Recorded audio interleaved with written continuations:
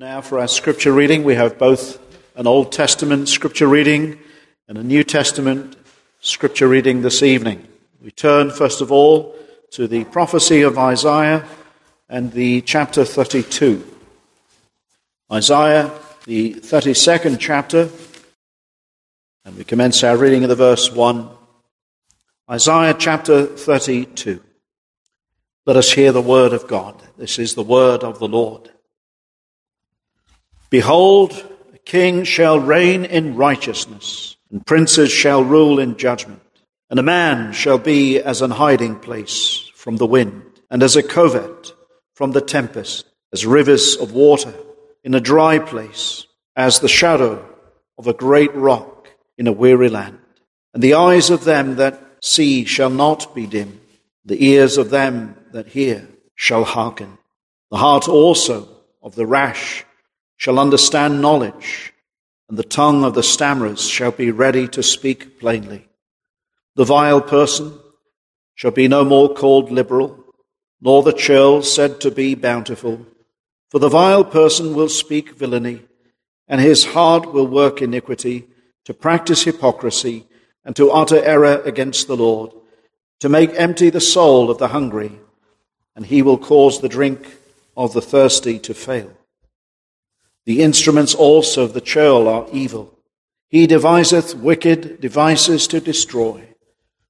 The poor with lying words, even when the needy speaketh right. But the liberal deviseth liberal things, and by liberal things shall he stand. Rise up, ye women that are at ease. Hear my voice, ye careless daughters. Give ear unto my speech. Many days and years shall ye be troubled, ye careless woman, for the vintage shall fail, the gathering shall not come. Tremble, ye women that are at ease. Be troubled, ye careless ones. Strip you and make you bare, and gird sackcloth upon your loins. They shall lament for the teats, for the pleasant fields, for the fruitful vine. Upon the land of my people shall come up thorns and briars, yea, upon all the houses of joy in the joyous city. Because the palaces shall be forsaken, the multitude of the city shall be left. The forts and towers shall be for dens forever, the joy of wild asses, a pasture of flocks, until the Spirit be poured upon us from on high. And the wilderness be a fruitful field, and the fruitful field be counted for a forest. Then judgment shall dwell in the wilderness, and righteousness remain in the fruitful field. And the work of righteousness shall be peace, and the effect of righteousness quietness and assurance forever. And my people shall dwell in a peaceable habitation, and in sure dwellings, and in quiet resting places. When it shall hail, coming down on the forest, and the city shall be low in a low place. Blessed are ye that sow beside all waters, that send forth thither the feet of the ox and the ass. Amen. We turn now for our New Testament reading to the Epistle to the Hebrews, chapter 6. Hebrews and the 6th chapter. Again, this is the word of the Lord. Let us hear together. Therefore, leaving the principles of the doctrine of Christ, let us go on unto perfection, not laying again the foundation of repentance from dead works and of faith toward God, of the doctrine of baptisms and of laying on of hands and of resurrection of the dead and of eternal judgment. This will we do, if God permit. For it is impossible for those who were once enlightened and have tasted of the heavenly gift and were made partakers of the Holy Ghost, and have tasted the good word of God and the powers of the world to come, if they shall fall away, to renew them again unto repentance, seeing they crucify to themselves the Son of God afresh, and put him to an open shame. For the earth which drinketh in the rain that cometh oft upon it, and bringeth forth herbs meet for them by whom it is dressed, receiveth blessing from God. that which beareth thorns and briars is rejected, and is nigh unto cursing, whose end is to be burned. But, beloved, we are persuaded better things of you, and things that accompany salvation, though thus we speak.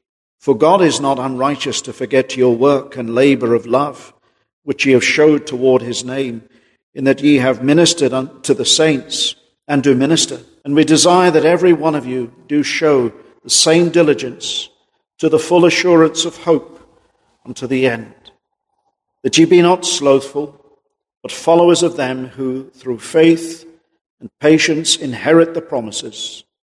For when God made promise to Abraham, because he could swear by no greater, he sware by himself, saying, Surely, blessing I will bless thee, and multiplying I will multiply thee. And so after he had patiently endured, he obtained the promise. For men verily swear by the greater, and an oath for confirmation is to them an end of all strife, wherein God, willing more abundantly to show unto the heirs of promise the immutability of his counsel, confirmed it by an oath, that by two immutable things in which it was impossible for God to lie, we might have a strong consolation, were fled for refuge, to lay hold upon the hope set before us, which hope we have as an anchor of the soul, both sure and steadfast, and which entereth into within the veil, whither the forerunner is for us entered, even Jesus, made an high priest forever, after the order of Melchizedek. Amen. This ends the reading of God's holy, infallible, inerrant, and sacred word. May the Lord bless the public reading of his precious word. Let us pray and let us seek the Lord's blessing. Amen. Well, dear congregation, I would ask you now at this point to turn your prayerful attention to that passage that I read to you in your hearing from the Old Testament, the prophecy of Isaiah and the 32nd chapter. And I want to take the first few verses as my text this evening. It's been a number of years since I've preached upon this text, but I pray that the Lord will bring it with a freshness and appropriateness for this evening. God's word is powerful, sharper than any two-edged sword, and the dimensions, the height of it, the breadth of it, we cannot always understand, neither fathom. As we look upon the ocean of God's grace, it is amazing grace. Sometimes we sing, amazing grace, how sweet the sound that saved a wretch like me. When we consider the height of God's love in sending his dear Son into this world, God who is infinitely holy and who could have cast this world into a lost oblivion the day that Adam sinned, purposed to show his grace toward poor, helpless sinners in Jesus Christ. And it always brings us great encouragement as we open up his word, because we know that almost every page of Scripture is filled with the love and the grace of the Lord Jesus Christ towards sinners. But it is also pointing us to the very fact that God is holy, and this world is going to end one day. And my question to you tonight, if you are not saved, are you ready to die? And are you ready to face the judgment with confidence? Well, it is only the Lord that can make a man ready and prepare him for that final hour. The Scriptures say it is appointed unto man once to die, and after that, the judgment. And we read, and so Christ was once offered to bear the sins of many. And the question is tonight, are you amongst the many? The many are those who repent and believe on the Lord Jesus Christ, on the finished work of God's dear Son, the Messiah. And it brings my soul great delight to come to this passage once again and to preach Christ crucified for sinners. I want to point you to the first verse, and it points us to the future. And thank God, God knows the future. He knows all things because God, my dear friends, has determined the future. He has determined the outcome. He is the Alpha and the Omega, the beginning and the ending. And this world is a sinking ship. It is going to end. Now, you notice verse 1 begins with glorious good news. Behold, a king shall reign in righteousness. And this fills our hearts with gladness. You know, if you've been with us Lord's Day mornings, we've been thinking, haven't we, about King David. But oh, how disappointed we have been of late as we have read of David's adulteries and David's murder. He seemed to be a godly, righteous king, but all kings fall short of God's standards. But blessed be God.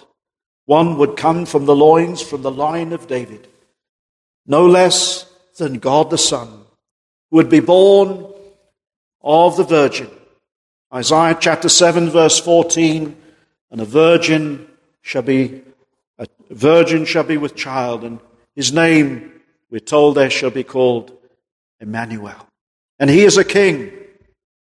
Remember, as Herod came to seek him, not to worship him, but to destroy him.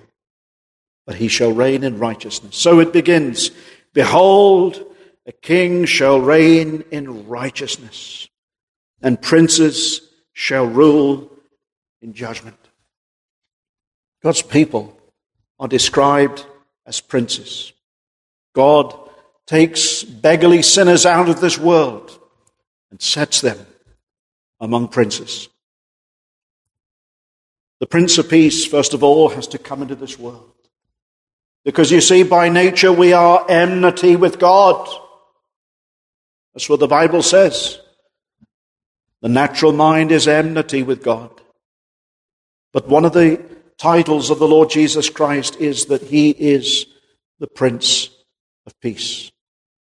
We know, don't we? You may just wish to turn there to Isaiah chapter 9 and the verse 6. Sometimes the prophecy of Isaiah is called the Gospel of Isaiah. People used to call it that because it is so filled with Christ and the wonderful, the glorious promises of the Savior to come.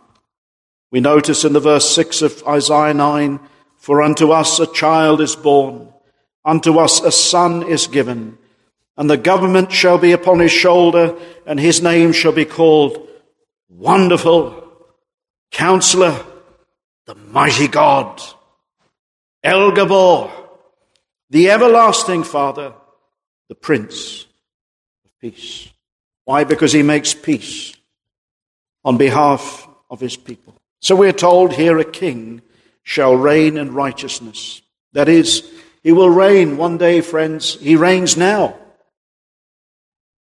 But he has a new heavens and a new earth. And his kingdom is forever.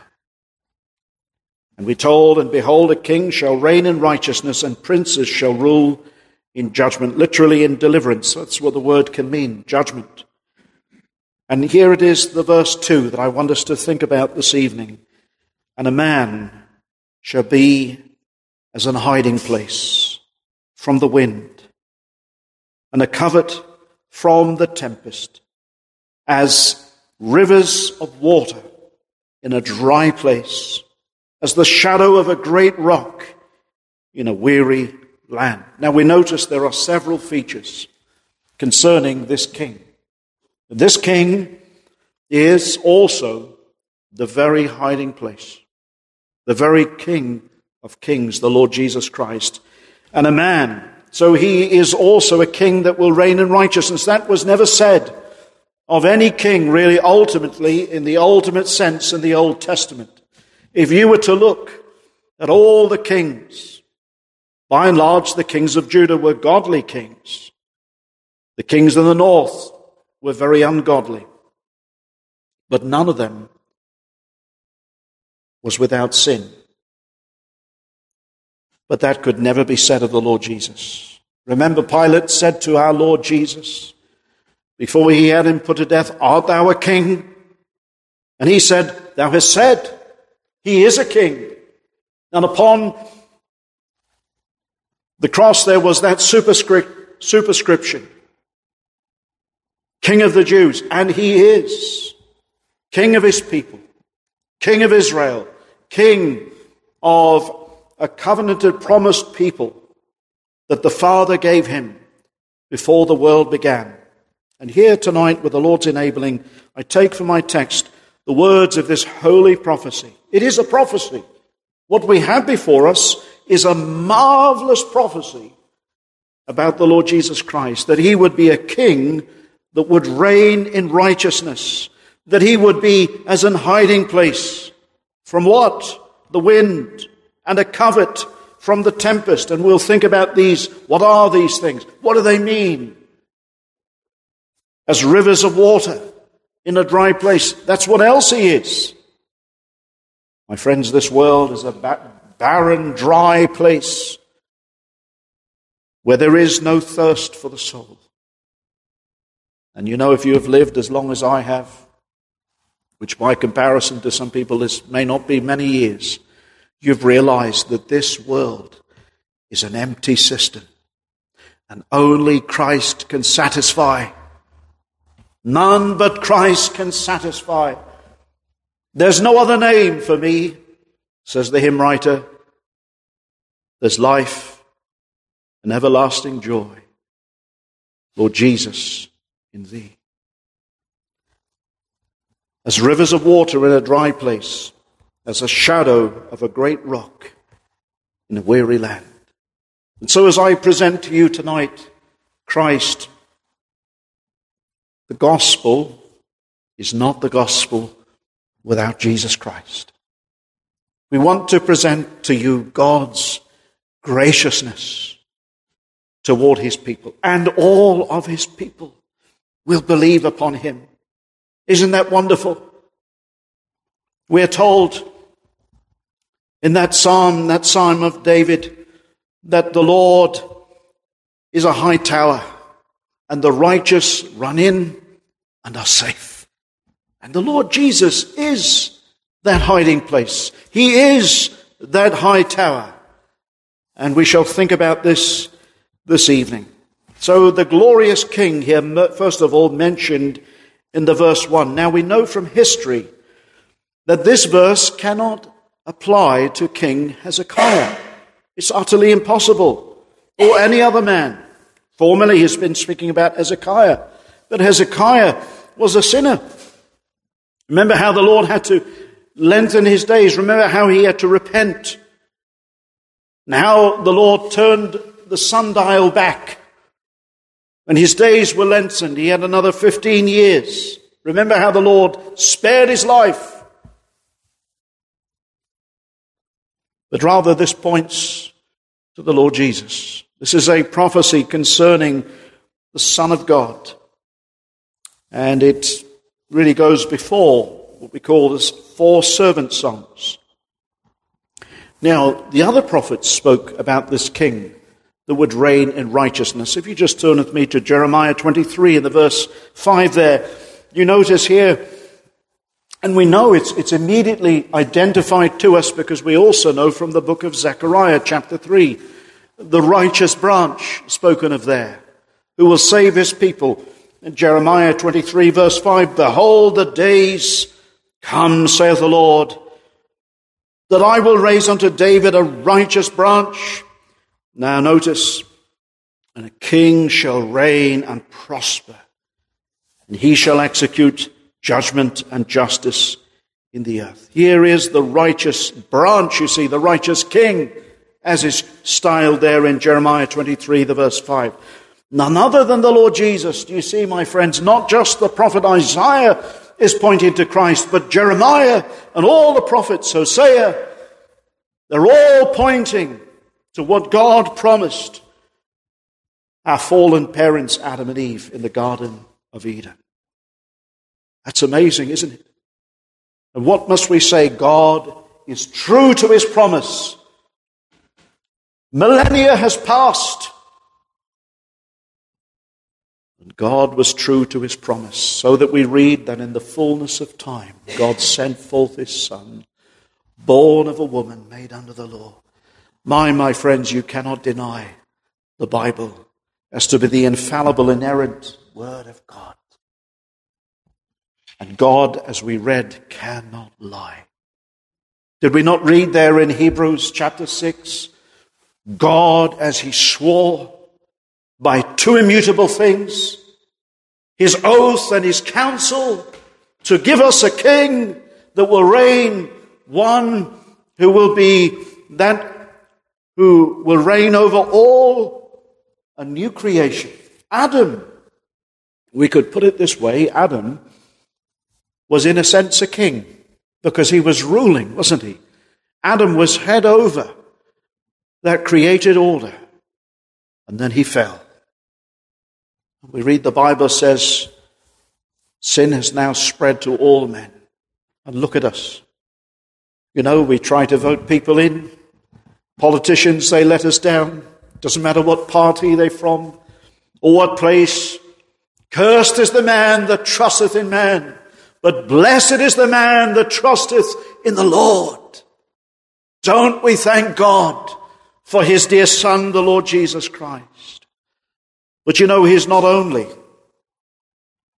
a king that would reign in righteousness. And this is what makes him the Savior.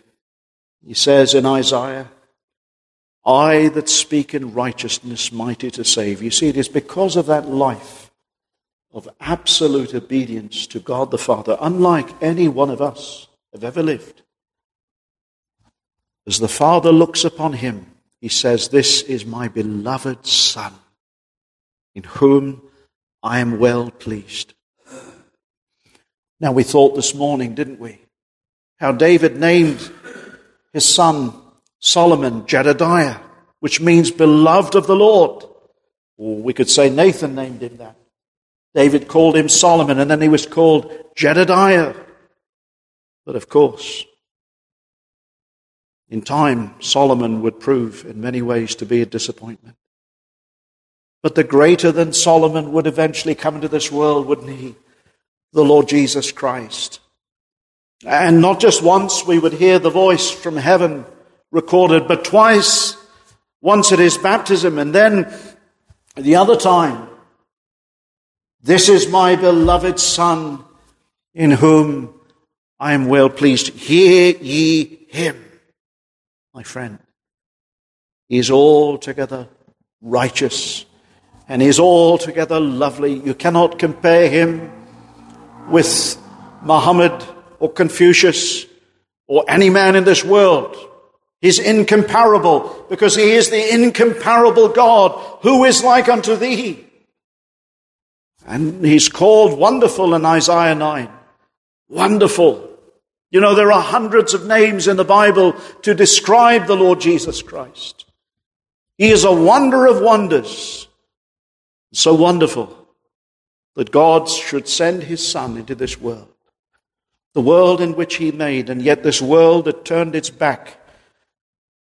The very one who made coatskins for Adam and Eve in the garden would shed his own blood for his people. Isn't that amazing? That very one. Now you notice verse 2, and a man shall be as an hiding place. It's not a different man, but it's the same man. It's this king that will reign in righteousness. And he will be as an hiding place.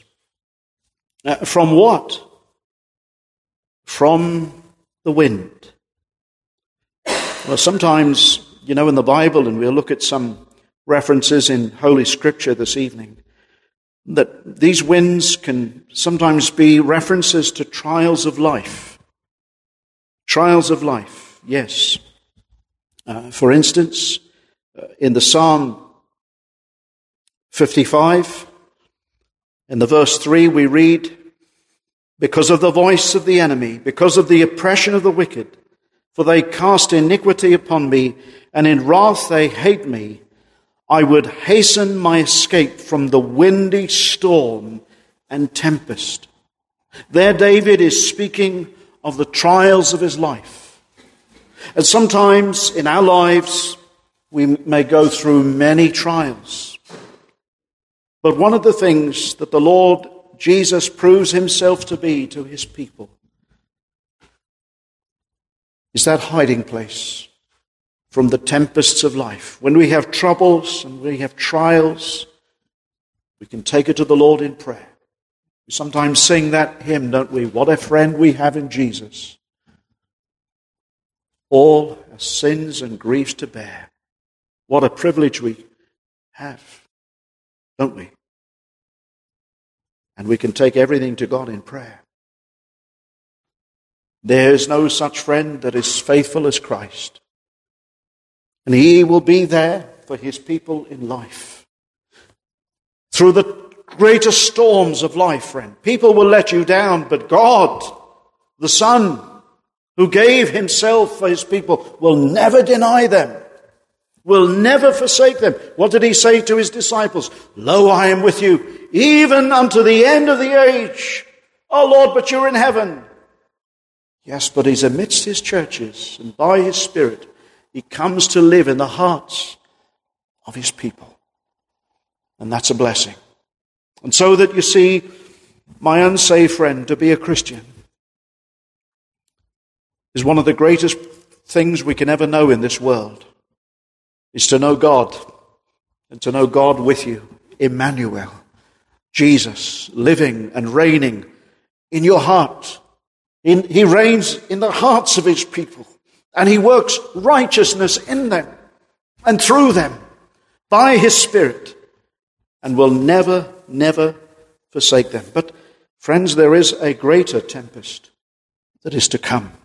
You notice, "And a man shall be as an hiding place from the wind." As I said, the winds can be the adversities of life, "and a covert from the tempest." Well, there is going to be a great, awful blast one day. There is going to be a trial that this world has never known, even greater than the greatest thing that ever happened since creation. And what was that? That was the destroying of the ancient world. That was a great storm, wouldn't we say?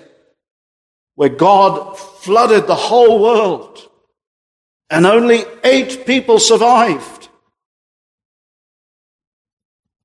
He will be with them in that day. We read here, "and as a covert from the tempest." Now, there is going to be, we read the other week, didn't we? We preached from Psalm 11 of that great and awful day of God's wrath that is coming. When it is described, Psalm 11 verse 6, "Upon the wicked shall he rain snares, fire and brimstone, and an horrible tempest." That is the tempest that is spoken of here. Why is there going to be a tempest? Friends, because God is holy. He has to destroy. As you look at this world and you look at all that is going on in it and all the wickedness, how long suffering God is toward this wicked world. How long he is holding back. What kind of a God do you think he is?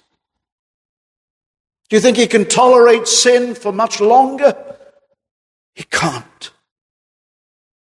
Well, he said in Genesis 6, didn't he, But for 120 years, Noah, that's it. And then I will destroy man off the face of the earth. And I want to ask you, do you think God has changed? It's not changed. And there is going to come an awful day. There is going to come a day of judgment.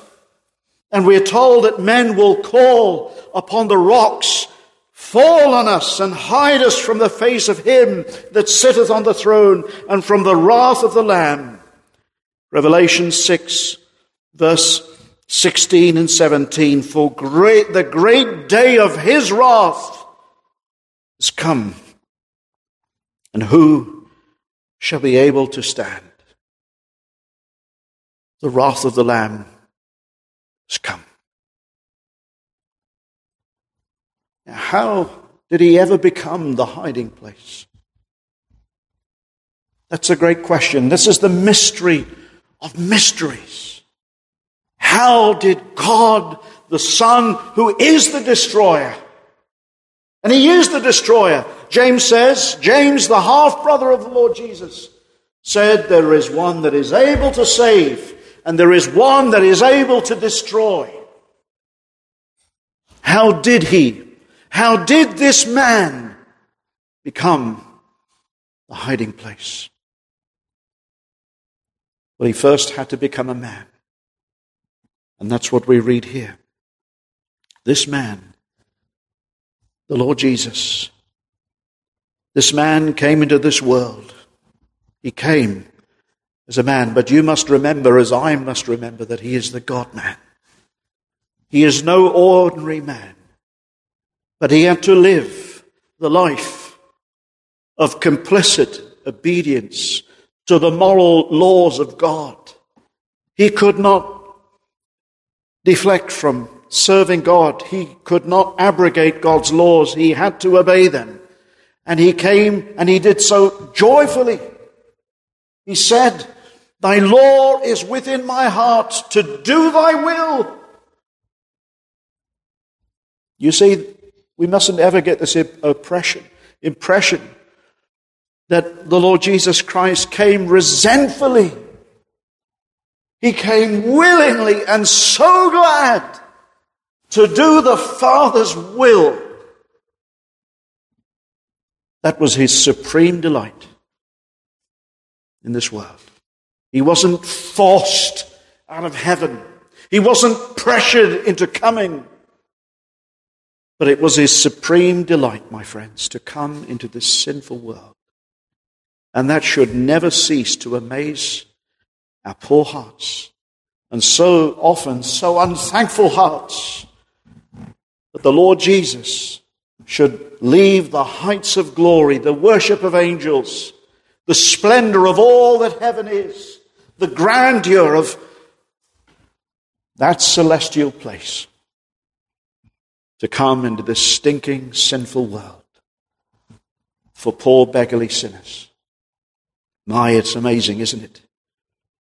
And a man shall be as an hiding place from the wind and as a covert from the tempest. So he had to come as a man. And what did he do as a man? Well, we said he lived under the law of God, earning a righteousness for his people. And I often like to say this, and I believe it's scripturally true. He came to live a substitutionary life for his people. The Puritans often used to say he did all the doing for the believer. Christ is the end of the law, Romans 10 verse 4, for righteousness to all who believe. So that we do not need to earn a righteousness. We're accepted in the beloved if we believe upon God's dear Son, and God gives to all of his people the gift of faith to trust in the righteous obedience of God's dear Son. And that's marvelous. But then, friends, how did he? I still haven't got to the point. How did he become the hiding place? Well, having lived that substitutionary life, he died a substitutionary death. At Calvary, was judgment. Do you realize that? What took place at noonday on that horrendous day at Calvary was God spared not his only begotten Son. As it were, the unleashed anger of God's wrath was torched upon his Son. The flaming wrath was poured upon God's beloved Son, who he always loved. And so he would cry, my God, why hast thou forsaken me? He was forsaken on account of his people's sins, not on account of the Father's lack of love. Nevermore did the Father love the Son when he was laying down his life for his sheep. And he loved them even unto the end. You see? So that as Christ was bearing those sins and bearing the wrath, the sinner hides in him. Thou blessed Rock of Ages, I'm hiding in thee. You ever sung that hymn, Rock of Ages, cleft for me? It is based upon these words. Christ, who is that rock, a man shall be as an hiding place from the wind, a covert from the tempest, as rivers of water in a dry place, as the shadow of a great rock in a weary land. Does David not refer to the Lord God as his rock? Do you remember when Moses wanted to see the Lord's glory? What did the Lord say? Hide in the cleft of the rock. There in Song of Solomon, he says to his believers, O my dove, hide in the cleft of the rock. Let me hear thy voice, for thy voice is sweet. What is that cry? It's the cry of repentance.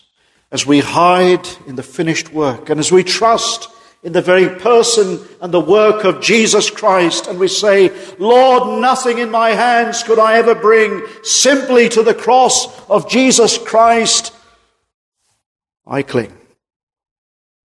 I come, O Lord, as a beggarly sinner, naked and undone before thee. Thou art holy, and I know that I could be consumed at any moment of my life. Lord, if thou wouldst to judge me, but I'm hiding in thy Son, the blessed Rock of Ages. I'm hiding in thee. You see, this is the magnificence of Christ. He's the way to the Father. You know, people can go to heaven,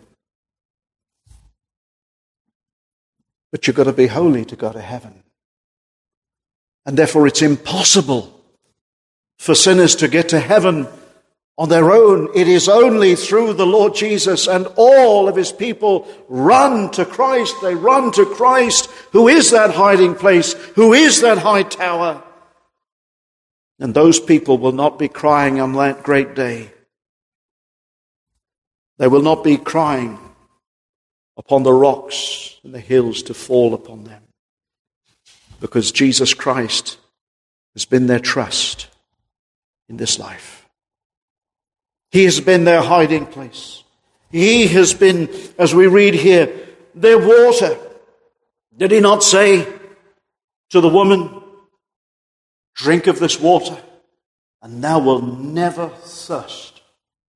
My friend, you see, salvation is more than Christ forgiving you of your sins. Salvation is not an insurance policy. to get you out of hell. But Christ becomes your taste, sweet to my taste. He becomes our life. We drink of him. Paul tells us in 1 Corinthians 10, does he not, about that rock which those in the Old Testament drank from. Do you remember that rock? Do you remember what happened to Moses? Moses was told, strike the rock. Water will flow out. And then remember Moses. We can understand how he was rather aggravated and annoyed with the people as they murmured day after day, year after year, as God fed them manna from heaven. The scriptures say they ate angels' food. And yet how they were displeased. And they complained, and when they needed water, God gave them water. And God was taking them to a better land, to a better place than all that they had in Egypt. And then one day, after God had judged the people seriously, at Kadesh Barnea, and even before that, time after time, God proving his faithfulness, and then Moses becoming angry, the Lord said, now look, they want water. He said, speak to the rock, and water will flow out. The people began to moan and complain again. So what did Moses do? He took the rod again and he struck the rock twice. And God condemned him. Why? And he was forbidden to enter, therefore, into the promised land. Why? Because Christ was struck once for sinners. Once. And Paul tells us in 1 Corinthians 10, they all drank from that rock. And that rock was Christ. It's amazing, there were those who actually physically drank from that rock, and we're told that rock followed them everywhere. And yet God was not well pleased with them. Why? Because in unbelief, they persisted on in their sin. And many people are like this. It just shows the wickedness of the human heart. Lord, if you could just show me a miracle, I'll believe. If we could just see some strange miracles in the church here tonight, then I'll believe. My friend, what did the Lord Jesus say to the rich man who was perishing in hell? What did he say? He said, even if one should rise from the dead, you can't persuade them. They will not be, and there's the word, persuaded. And I did a study on the word persuasion this last few weeks. Persuasion doesn't make a Christian. But God makes a Christian. Yes, we may preach persuasively. But you see, God changes the heart. And we see, Lord, yes, I'm so sinful. The reason I've not even wanted to believe is because I want to go on in my own way. That's it. But what does God do? He opens up our eyes to see our sin and our unbelief and our poor, dark hearts, that Christ is the way. He said many of them drank from that rock. That rock was Christ. But with many of them, he was not pleased. So people saw miracles. The greatest miracle is to believe that God is truly good. This is the problem with the human heart. Man's heart is so wicked that he assesses God like himself. Can God be that good?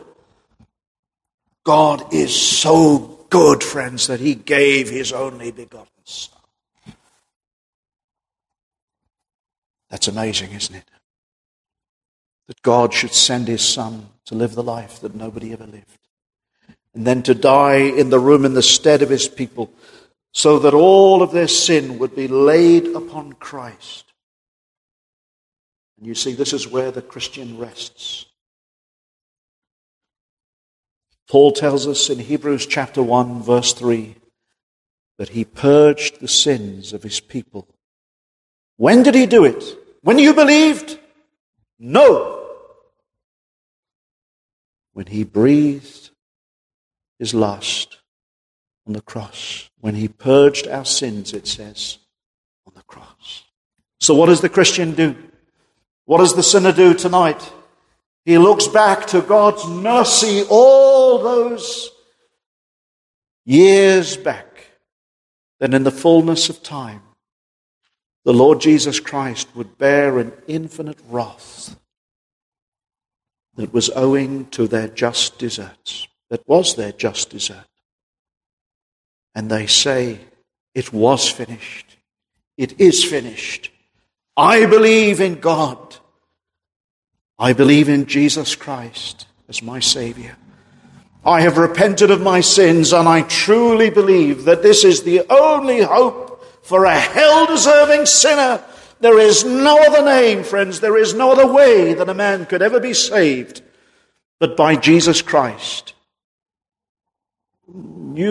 I suppose if you wanted to think of it this way, there's two options. You live a perfect, obedient life,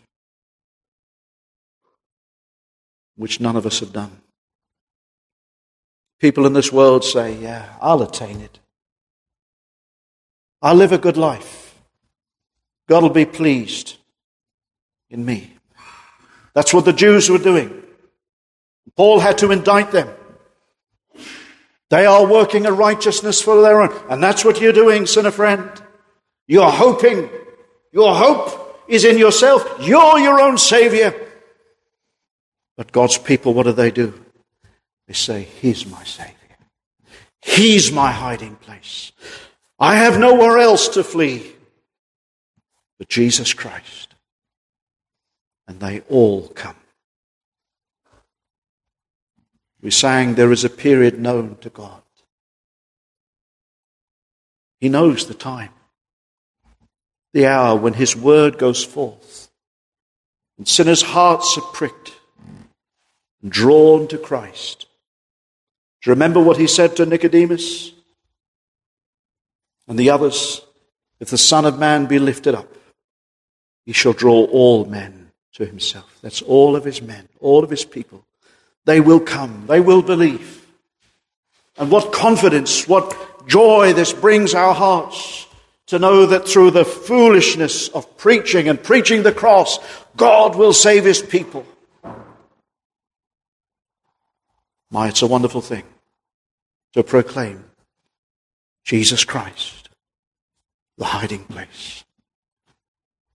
Let me say this, there will be no hiding place on the day of God's wrath. We know men will be calling upon these rocks and hills to fall upon them. And angels, larger and stronger than men, will be pulling men out of caverns, deepest parts of the world, but they will not escape. But thank God that God called us, if He has, and brought us to Jesus Christ, our hiding place. Notice, and a man shall be as an hiding place from the wind. That's from every wind of life, and from the covert, and from the tempest. That's the awful tempest. That is the blast that is to come.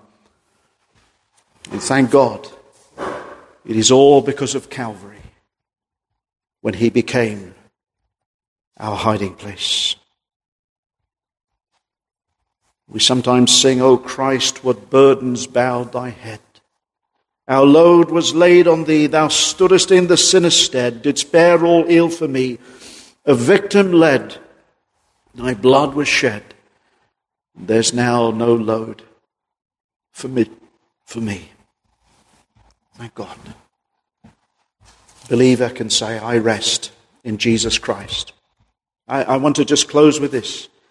We thought there in Hebrews chapter 6 of how all of God's people have fled to Christ for refuge.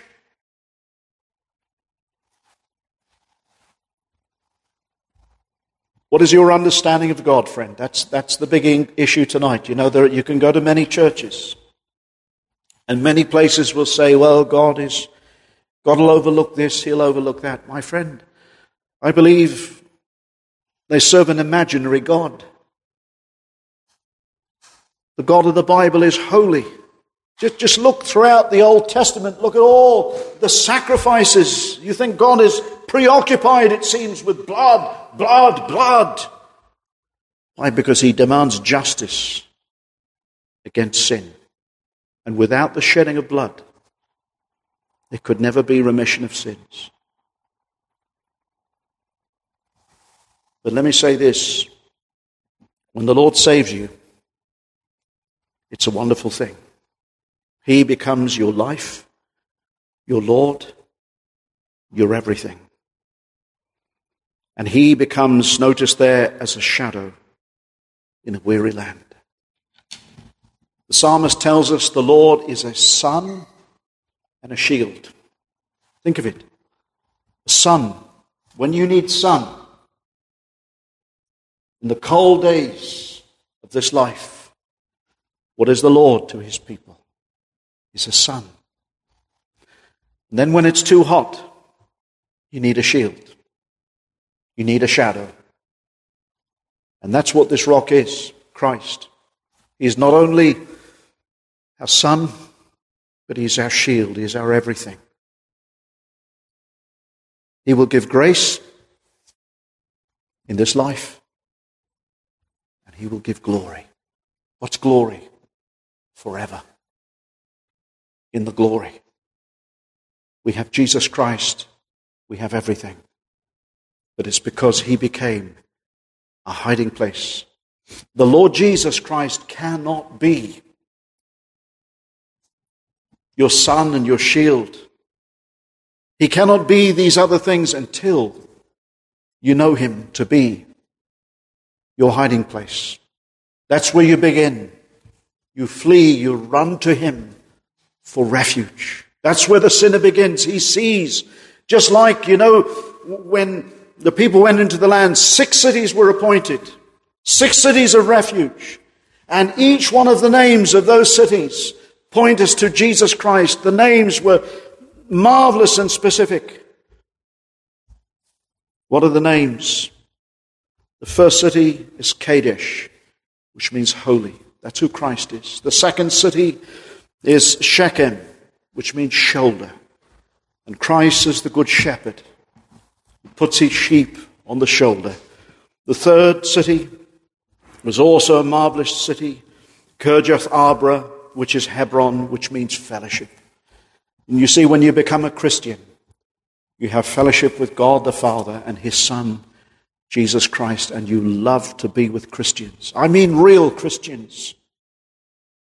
Where the day is spent occupied talking about Jesus Christ, who is your hiding place.